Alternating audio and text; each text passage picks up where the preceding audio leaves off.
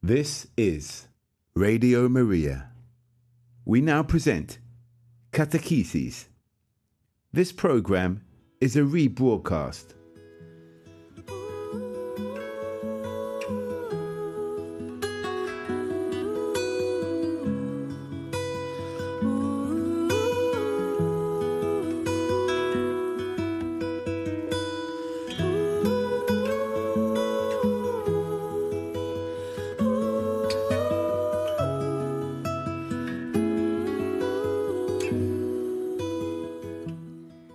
You are listening to Radio Maria. Good afternoon and welcome to our catechesis. Today we have Father Simon Blakesley with us. Hello, Father Simon. Good afternoon, Aileen. Lovely to be here. Yeah, it's great to have you here. We're going to be hearing about the subject today, Father Simon. Mary and the springtime of the church. Would you start with a prayer for us? Yes, indeed. Let us say the traditional prayer to our Blessed Lady, the Hail, Holy Queen. Hail, Holy Queen, Mother of Mercy. Hail our life, our sweetness and our hope. To thee do we cry, poor banished children of Eve. To thee do we send up our sighs, mourning and weeping in this vale of tears. Turn then, most gracious Advocate, thine eyes of mercy towards us, and after this our exile, show unto us the blessed fruit of thy womb, Jesus. O clement, O loving, O sweet Virgin Mary. So, I hope that is a good introduction, and this topic came up when I was having an evening meal a few weeks ago with Father Andreas, and he said to me, "Ooh, will you come in May and present something for the catechesis time?" And I said, "Oh, well, what would you like to hear?" And he said, "Well, you think of something." Ever generous, that man. And I said, "Well, what about Mary and the springtime of the church? To talk about what is at the heart of our devotion to our Blessed Lady, particularly during the month of May, because, as you know, October is particularly the month of the Most Holy Rosary. It is a time of devotion to Our Lady. But if you say to most Catholics, when do we have a special time of prayer to our Blessed Lady? They'd say it's in May. That's when it happens. And people can remember, particularly a slightly older generation perhaps. I'm not trying to typecast or be ageist about the audience for Radio Maria, but people will remember May processions, the crowning of the statue of our Blessed Lady with a crown of lovely flowers, all of these traditions that people have a fond memory of from their youth. And I know that there's a reason that the Church has had this desire to celebrate the motherhood of Mary, particularly during the month of May. And the reason for that, really, it goes back to when Christianity was being preached in Europe, particularly in Northern Europe, where there were strong, shall I say, pagan traditions, the natural religiosity of Druids, of people who worshipped trees, and there were an awful lot of pagan rites concerned with the springtime, which the Church was anxious to try and, in a way, respect, but also to harness the power of that natural sense of devotion towards the springtime, but to give it a Christian understanding, as it were, to baptize the natural religion of the people where the church was preaching the gospel. And there's a kind of sense of, if you can't beat them, join them, but not simply accepting uncritically the pagan religiosity of the people, but re-explaining it and reinterpreting it according to a Christian understanding of the world, and particularly a Christian understanding of the whole of the cycle of creation and of new life, which we celebrate during Lent and Easter. So I'm always aware that the month of May, depending on the date of Easter, of course, comes during Eastertide. And I've been at many meetings to discuss music to be sung at Sunday Masses during Eastertide and during May. And there's always a kind of bit of an argument going on as to whether you should really have hymns to Our Lady on a Sunday during Eastertide. And I try to say, well, of course you can. Because it's a time when we recognise the natural motherhood of Mary and the giving of her fruitfulness to creation through her being, of course, the mother of our Lord and Saviour Jesus Christ. But particularly the traditions of crowning Mary as the Queen of the May is actually the Christian reinterpretation, the Christian, can I say hijacking? Well, probably that's what it was. It was taking over a natural pagan symbol and all the sorts of rituals associated with that, and then putting Mary at the centre. If I can just explain, if you Google this, which most people do, I Googled May Queen and came up with this article, The Legend of the May Queen. And it says in some pagan belief systems, particularly those who follow Wicca, there is a battle between the May Queen and the Queen of Winter. And if you want an image of the Queen of Winter, I think that was the basic pagan idea that was successfully borrowed by C.S. Lewis in The Lion, the Witch and the Wardrobe. So, the Queen of Winter, the Queen of Ice. Do you remember, of course, she is the queen of somewhere where it's always winter but never Christmas.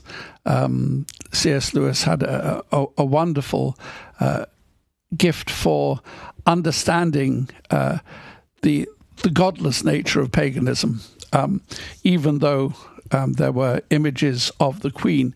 So the Queen of Winter is, as it were, confronted by the May Queen, who is the queen of flowers, the queen of, as it were, the young blushing bride, the princess of the Fae. She is a figure that's, as it were, alluded to in Lady Marian in the Tales of Robin Hood, or in the Guinevere of the Arthurian legend. She is the embodiment of beautiful young maidenhood, of Mother Earth in all her fertile richness. So it is this image of the May Queen that the Church has taken and given, as it were, to Our Blessed Lady, which is why we have the tradition of the crowning of the statue of Our Lady with flowers during May. And I was looking for the traditional hymn, O Mary, we crown thee with blossoms today. And I discovered it's not in our regular church hymn book. People will know the one I'm alluding to. So I have asked for it to be played. If we could go to that in a little moment. But I'll just again stress this desire to baptize the pagan imagery, because it is natural that people who have been a part of the land for a long time, people who have been close to nature, will have a strong sense of the beauty of springtime, the beauty of flowers, the potential of spring richness, which promises a good harvest to come in the autumn. So there is an incredible potential for beauty and for goodness in our celebration of springtime, and the Church is very keen that we should see that promise of a beautiful new creation is fulfilled through the gift of our Blessed Lady, through her self-gift, through the Holy Spirit to God, and through her gift of the child Jesus. She has, as it were, embodied the fruitfulness, the fertility, the beauty of the earth, and she has brought it forth in her Son, our Lord Jesus Christ, who is the fruit of her womb. But in May particularly, we see Mary as the Queen of the springtime, the Queen of all fruitfulness and fertility. So if we're ready to play O Mary, we crown thee with blossoms today. Is that Bring Flowers of the Rarest? Well, you could add that as well, as if you like. They're both Marian hymns that, as it were, celebrate this dimension of our recognition of our Blessed Lady as the Queen of the May. I'm going to play Bring Flowers of the Rarest. Let's take it away. Thank you.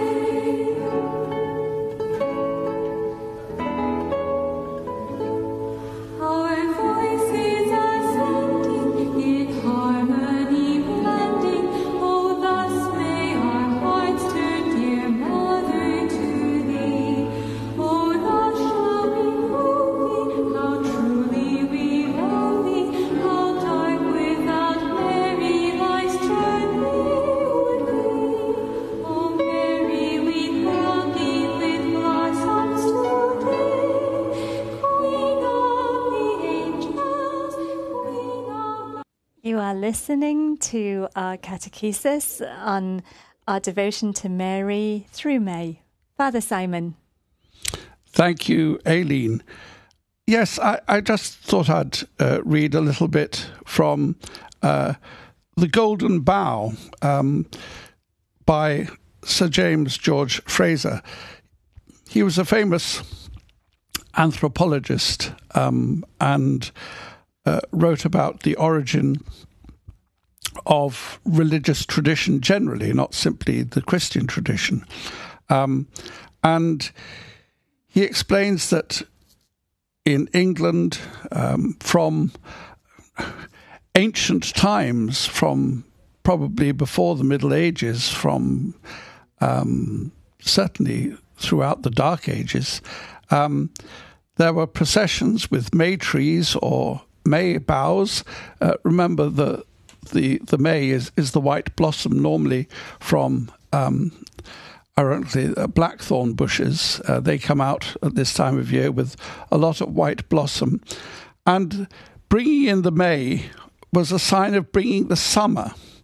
So this had a very serious significance, that people wanted the winter gone, and the coming of the blossoming of the May was a symbol of growth, and it was somehow a sacramental presence, i.e.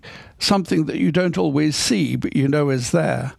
And so the procession would go to each and every house in the village, and this bringing of the boughs of blossom to each and every homestead in the village was a sign that the spirit of vegetation, of growth, of plenty was being celebrated in the season of springtime.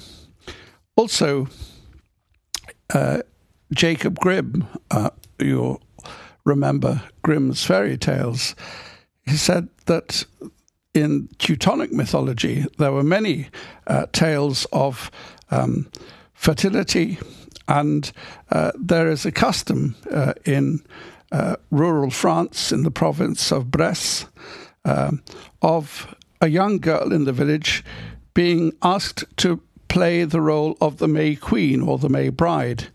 She is adorned with ribbons and flowers. She is dressed as a bride to meet her husband, and she is escorted by a young man through the streets while the blossoms of a May tree are spread out before them, on which they walk. It's so all of these traditions that we've had of scattering petals in a May procession, we're simply borrowing from a much older and I would say a pagan tradition, or simply a tradition of nature religion. It's probably kinder to say that. But the natural religiosity of people is encouraged when we return to these very simple signs of growth, of beauty, and the whole idea of crowning Our Blessed Lady with a beautiful bouquet of flowers is a way of respecting her place at the heart of creation. That our Lord has come among us through the gift of Mary as a place of singular honour, a vessel of devotion.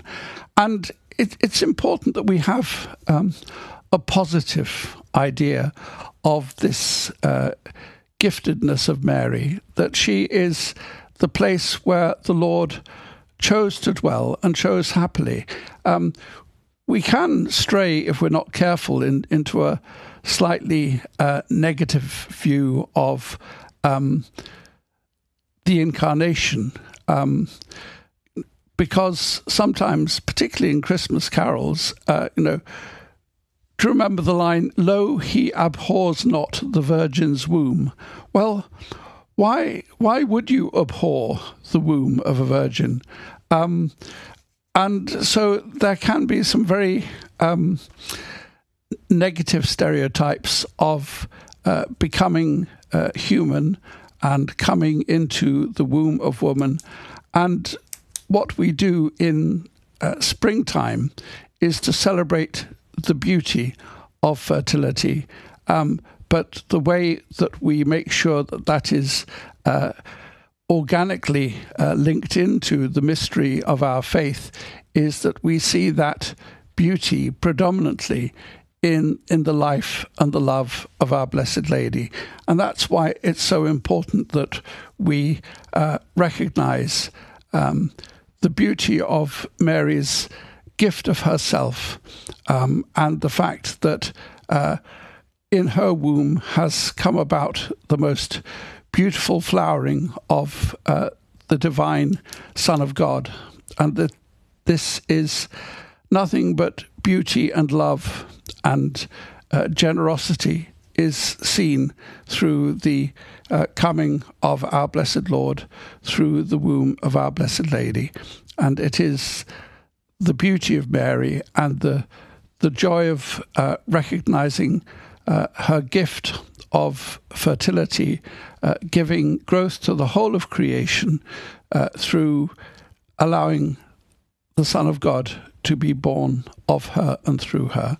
That is a wonderful reason for us to rejoice in the gift of Mary to the Church, and that is the dimension of our Blessed Lady that we celebrate in the month of May. So that's the reason that we have this time in the springtime of the Church to celebrate the giftedness that we have through Mary saying yes to the question, the call of the angel Gabriel to be the place where Christ would come into the world, and that she, through her yes, would make her womb into a fruitful garden. We say this so often. We say, "Blessed is the fruit of thy womb, Jesus," and realizing that the fruit of the womb of Mary is a beautiful image, because literally when a child is in the womb, it is the fruit of the tree of the placenta. Now, I know a lot of people will say to me, "Well, I've never seen my placenta. I never saw my placenta." Well, perhaps you don't remember it, but one of the things that now, with so much more information and the ability even to see inside the womb, although it's not always a good idea to look, because it can be quite intrusive for the child developing. But we know that a child in the womb is aware of its surroundings and is, as it were, fed by this beautiful tree, which is called the placenta. And we are all the fruit of someone's womb. And we recognize that Mary was the garden where the tree of the Lord was planted, and she gave birth through the gift of that grace, that gift of that life. She gave birth to the Son of God. And we say every day, every time we say the Rosary, "Blessed is the fruit of thy womb, Jesus." And it is that natural fruitfulness, that beauty of Mary's gift of herself, the gift of her fertility in the service of God, that we rejoice in the springtime of the Church. Because it is when the Church is rejoicing in the gift of new life that she celebrates the gift of our Blessed Lady. We're also remembering, as I said, there is a crossover during Eastertide, because it's a time when new converts, people who have been baptized at Easter, they are coming to enter into the mysteries of the Church.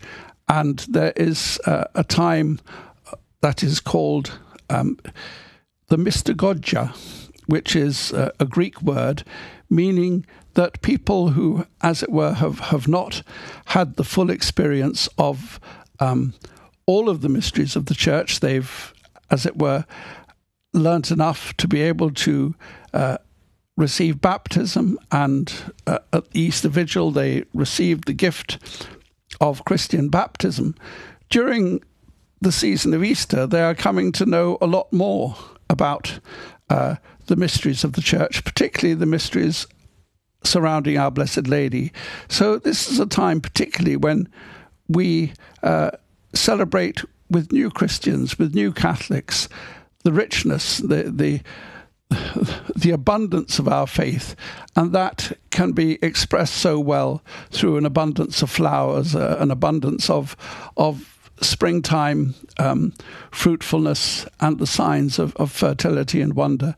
So it's a really important aspect of our devotion to our Blessed Lady that we recognize and celebrate her fertility and her gift of herself. So I'm not running dry, but I'm quite happy to if there are any other questions that you have that you would like a little more explanation of, I'm quite happy to do that. I've got loads of questions, Father Simon. But, but more importantly than me, I'm hoping that our dear listeners may have questions and comments to make. Right. So I am going to invite you, dear listener, please do call in to us on this catechism this afternoon on the mysteries of Our Lady and how we remember those mysteries, particularly around being pregnant and giving birth to Jesus. The number is 01223 375 564. That's 01223 375 564. I have our lines open, and I know that Father Simon would really love to hear from you.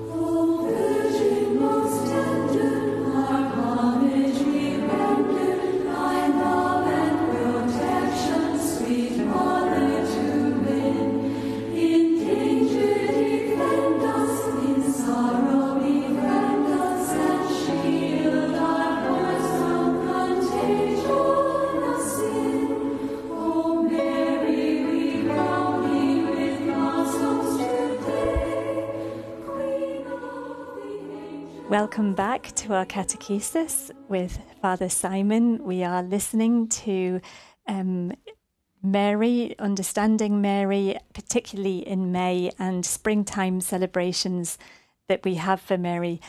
Father Simon, first of all, I want to say thank you to you, because I have thought about Mary at the Annunciation, and I've thought about Mary obviously giving birth to Jesus in the Nativity, and I've thought about her at the cross.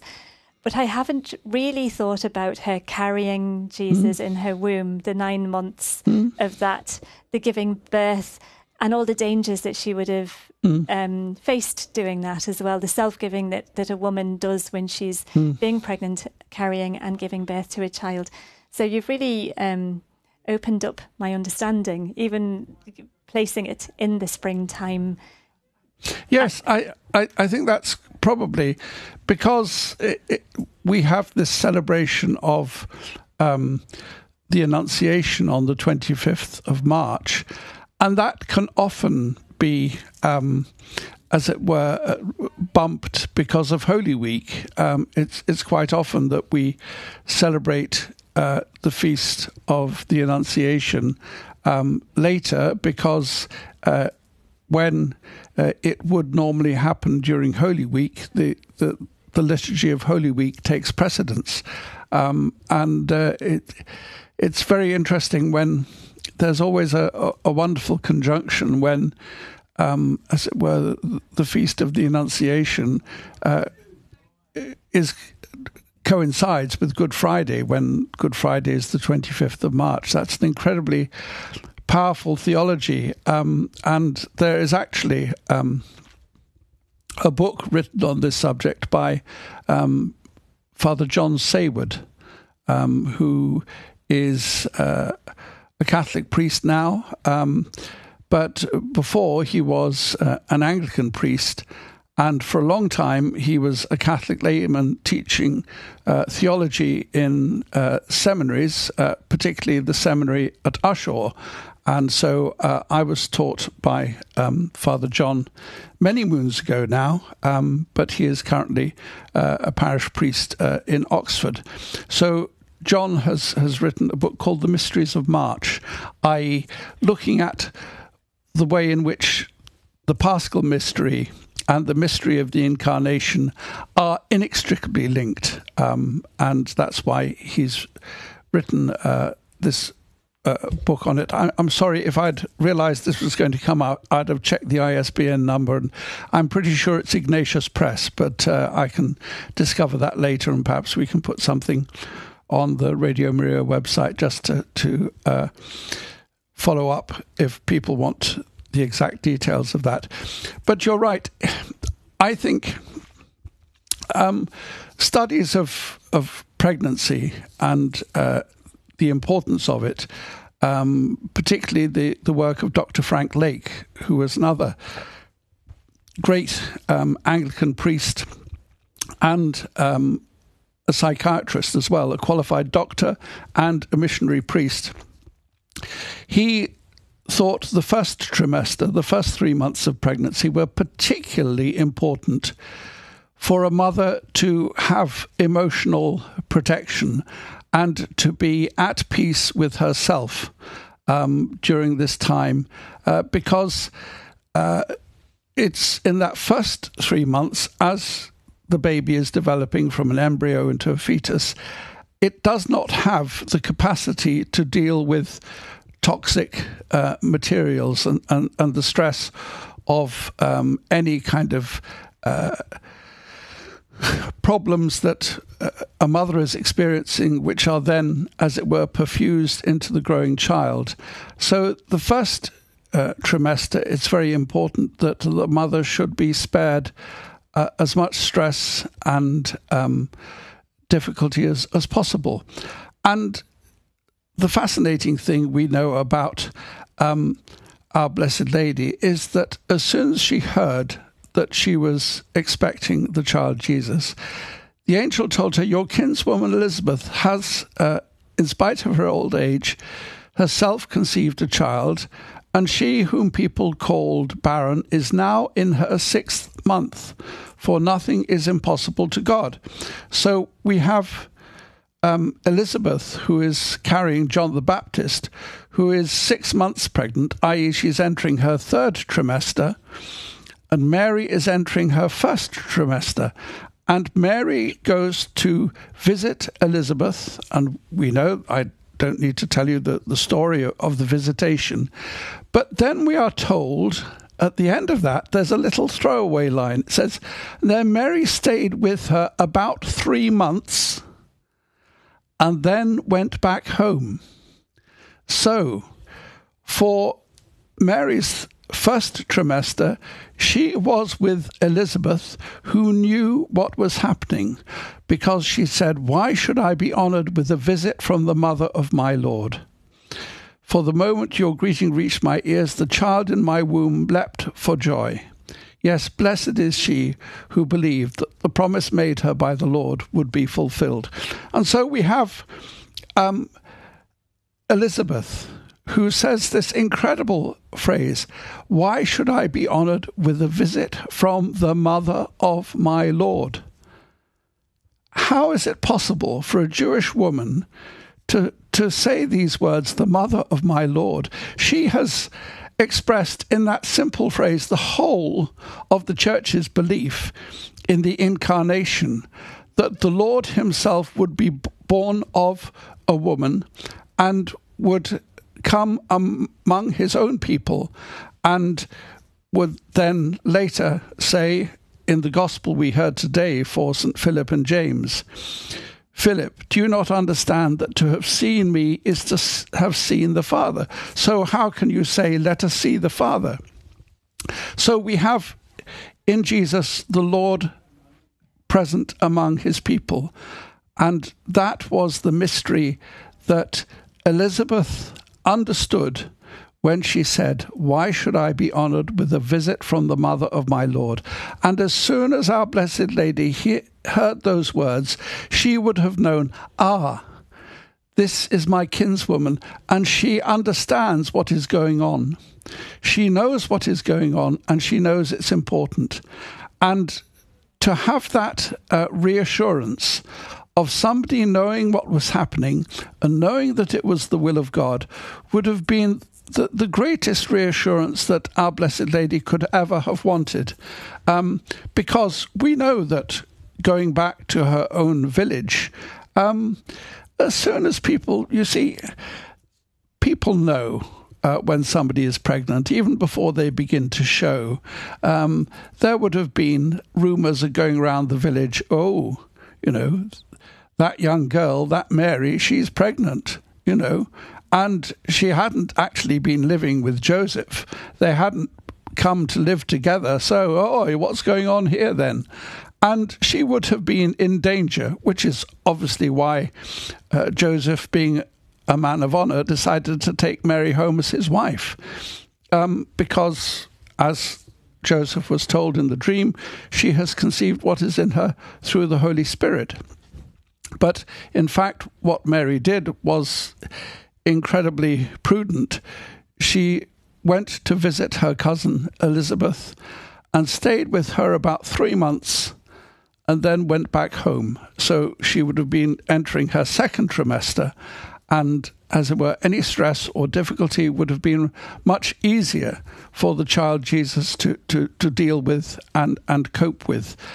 It's that first trimester which is really important, which is why I think there needs to be a culture of love and support for women who are entering into this first trimester of pregnancy. And of course, for some of them, they don't even realize. And, that there are stories told which sometimes seems incredible, that young girls can become pregnant and not realize, and the first thing they know is they're actually giving birth. Now, those occasions are incredibly rare, but they can happen. So if it's possible not to know for the whole 3 trimesters, it's quite plausible that many women will not know of the fact that they are pregnant for that, possibly the whole of that first trimester. And it's such an important thing to have that sense of well-being, of saying yes to the mystery of a new human life growing. And that is why the role of the father is so important. Joseph, being a man of honour, decided to take Mary home as his wife. He knew how important it was to give her the support, because I always say it's the woman who creates the womb for the child, and the man who creates the womb, who creates the security for the mother. And that is the vital importance of fatherhood in creating the emotional, physical, financial security for a mother, so she can, as it were, allow herself to be free to focus on giving the security and the emotional love and acceptance to a child who is coming into this world, who has been loved into existence. Now, of course, unfortunately, as we realize, there will be a flip side to that. And we can only realize that there are times when mothers, for whatever reason, and very often it is in no way their fault, but they find that when they are in the situation of wanting to enjoy pregnancy as a positive experience, they find they're not getting support. And sometimes they're getting outright rejection. And, you know, I don't need to tell you the story of how women can be put under pressure in such situations. But there is all the difference in the world between a mother with the father of the child, who, on discovering the bars on that pregnancy testing kit, says, "Thank you, God, I'm pregnant." That is a very important reaction. But also, we have to be realistic.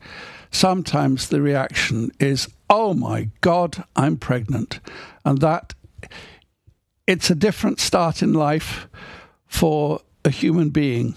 And there are, even St. Paul says, it was though I was born when nobody expected it.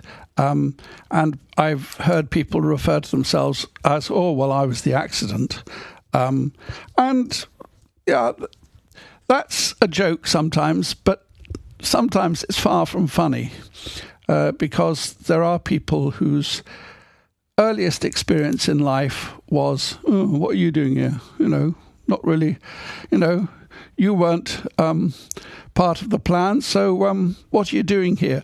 And that goes deep into a lot of people, and they need to know that, you know, as it says in the Old Testament, "Even though mother and father forsake you, I will not forsake you, says the Lord." Even though there is that emotional, well, yes, let's call it betrayal, because it's not too strong a word. It's the reality. Even if mother and father betray a child emotionally, the Lord loves that child. And particularly for people who have experienced a lack of love, even in the womb, that is where the love of Our Blessed Lady and her part in achieving the work of the redemption, that is where her work is so important. And her freely given love is available to everyone, especially to those who have not always experienced that same uncomplicated love from their conception onwards. So that's almost like another way of celebrating this month of May for Yes. people who have had painful upbringings. Yeah. With their parents. Yes, another way to look at it. Yeah, it's a time of saying, no, every human life is a gift, and we celebrate the motherhood of Mary, and she is open to be the mother of everyone. And I certainly say that in Lourdes, when people go to Lourdes, I said, you know, okay, you might be here with your mum, and, you know, I hope you can, as it were, enjoy time spent in Lourdes or in any other Marian shrine with your mother. But maybe it's just not possible. And I know I didn't have an opportunity to take my mum to Lourdes. I wish I had. But anyway, what happened was that I've seen many people recognize when they go to Lourdes that they need to receive the love of Our Blessed Lady as the love of a heavenly mother, because they recognize that their earthly mother, as much as she perhaps wanted them, as much as she tried to love them, she couldn't provide that necessary degree of love and acceptance. And therefore, it's in that woundedness that many people require the healing love of our Blessed Lady, and that is always, always freely and abundantly offered. Thank you.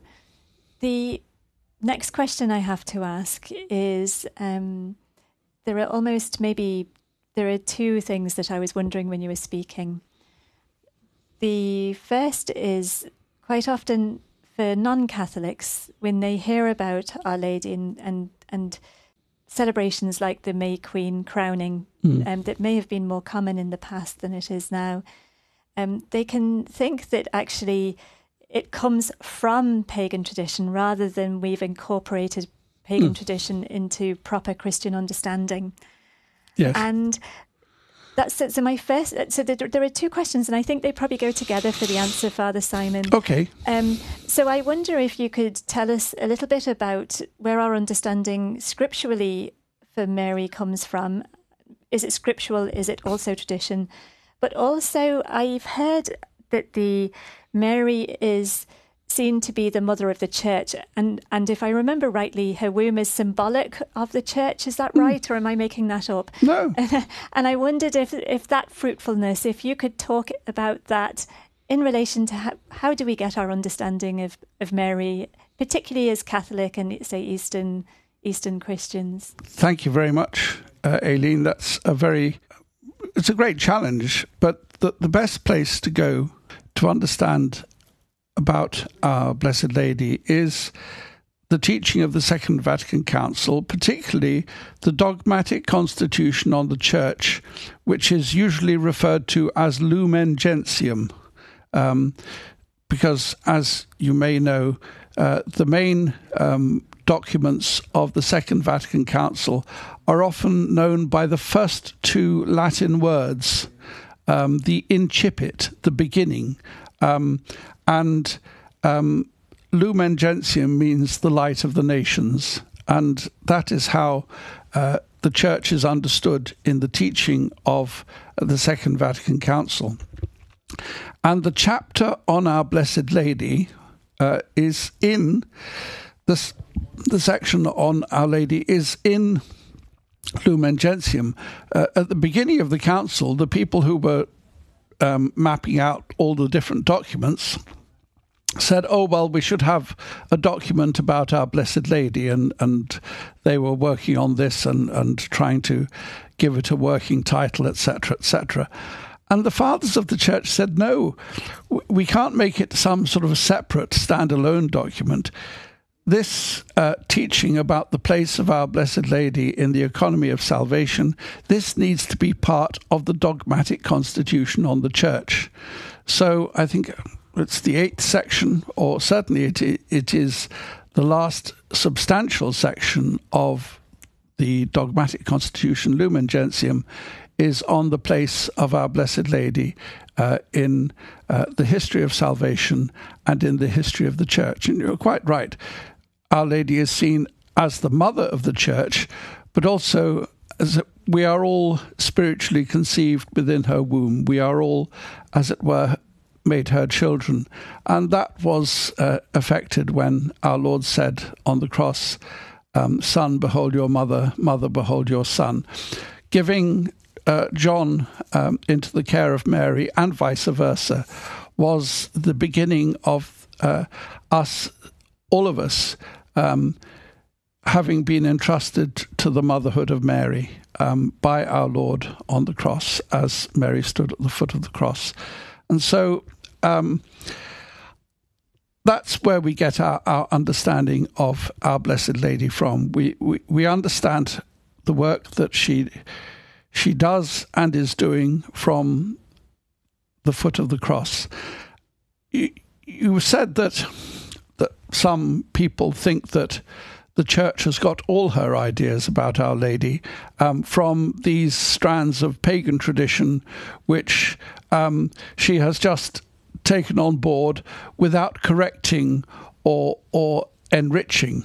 And I think what I was trying to say earlier was when I said that the Church had baptized these natural religious images and symbolisms, the church doesn't say anything that would, as it were, not be fitting or worthy of our Blessed Lady, and she simply uses the richness of the imagery which is already there to embellish and to literally to crown Our Lady with beauty, and so we're simply using what is already beautiful and what is already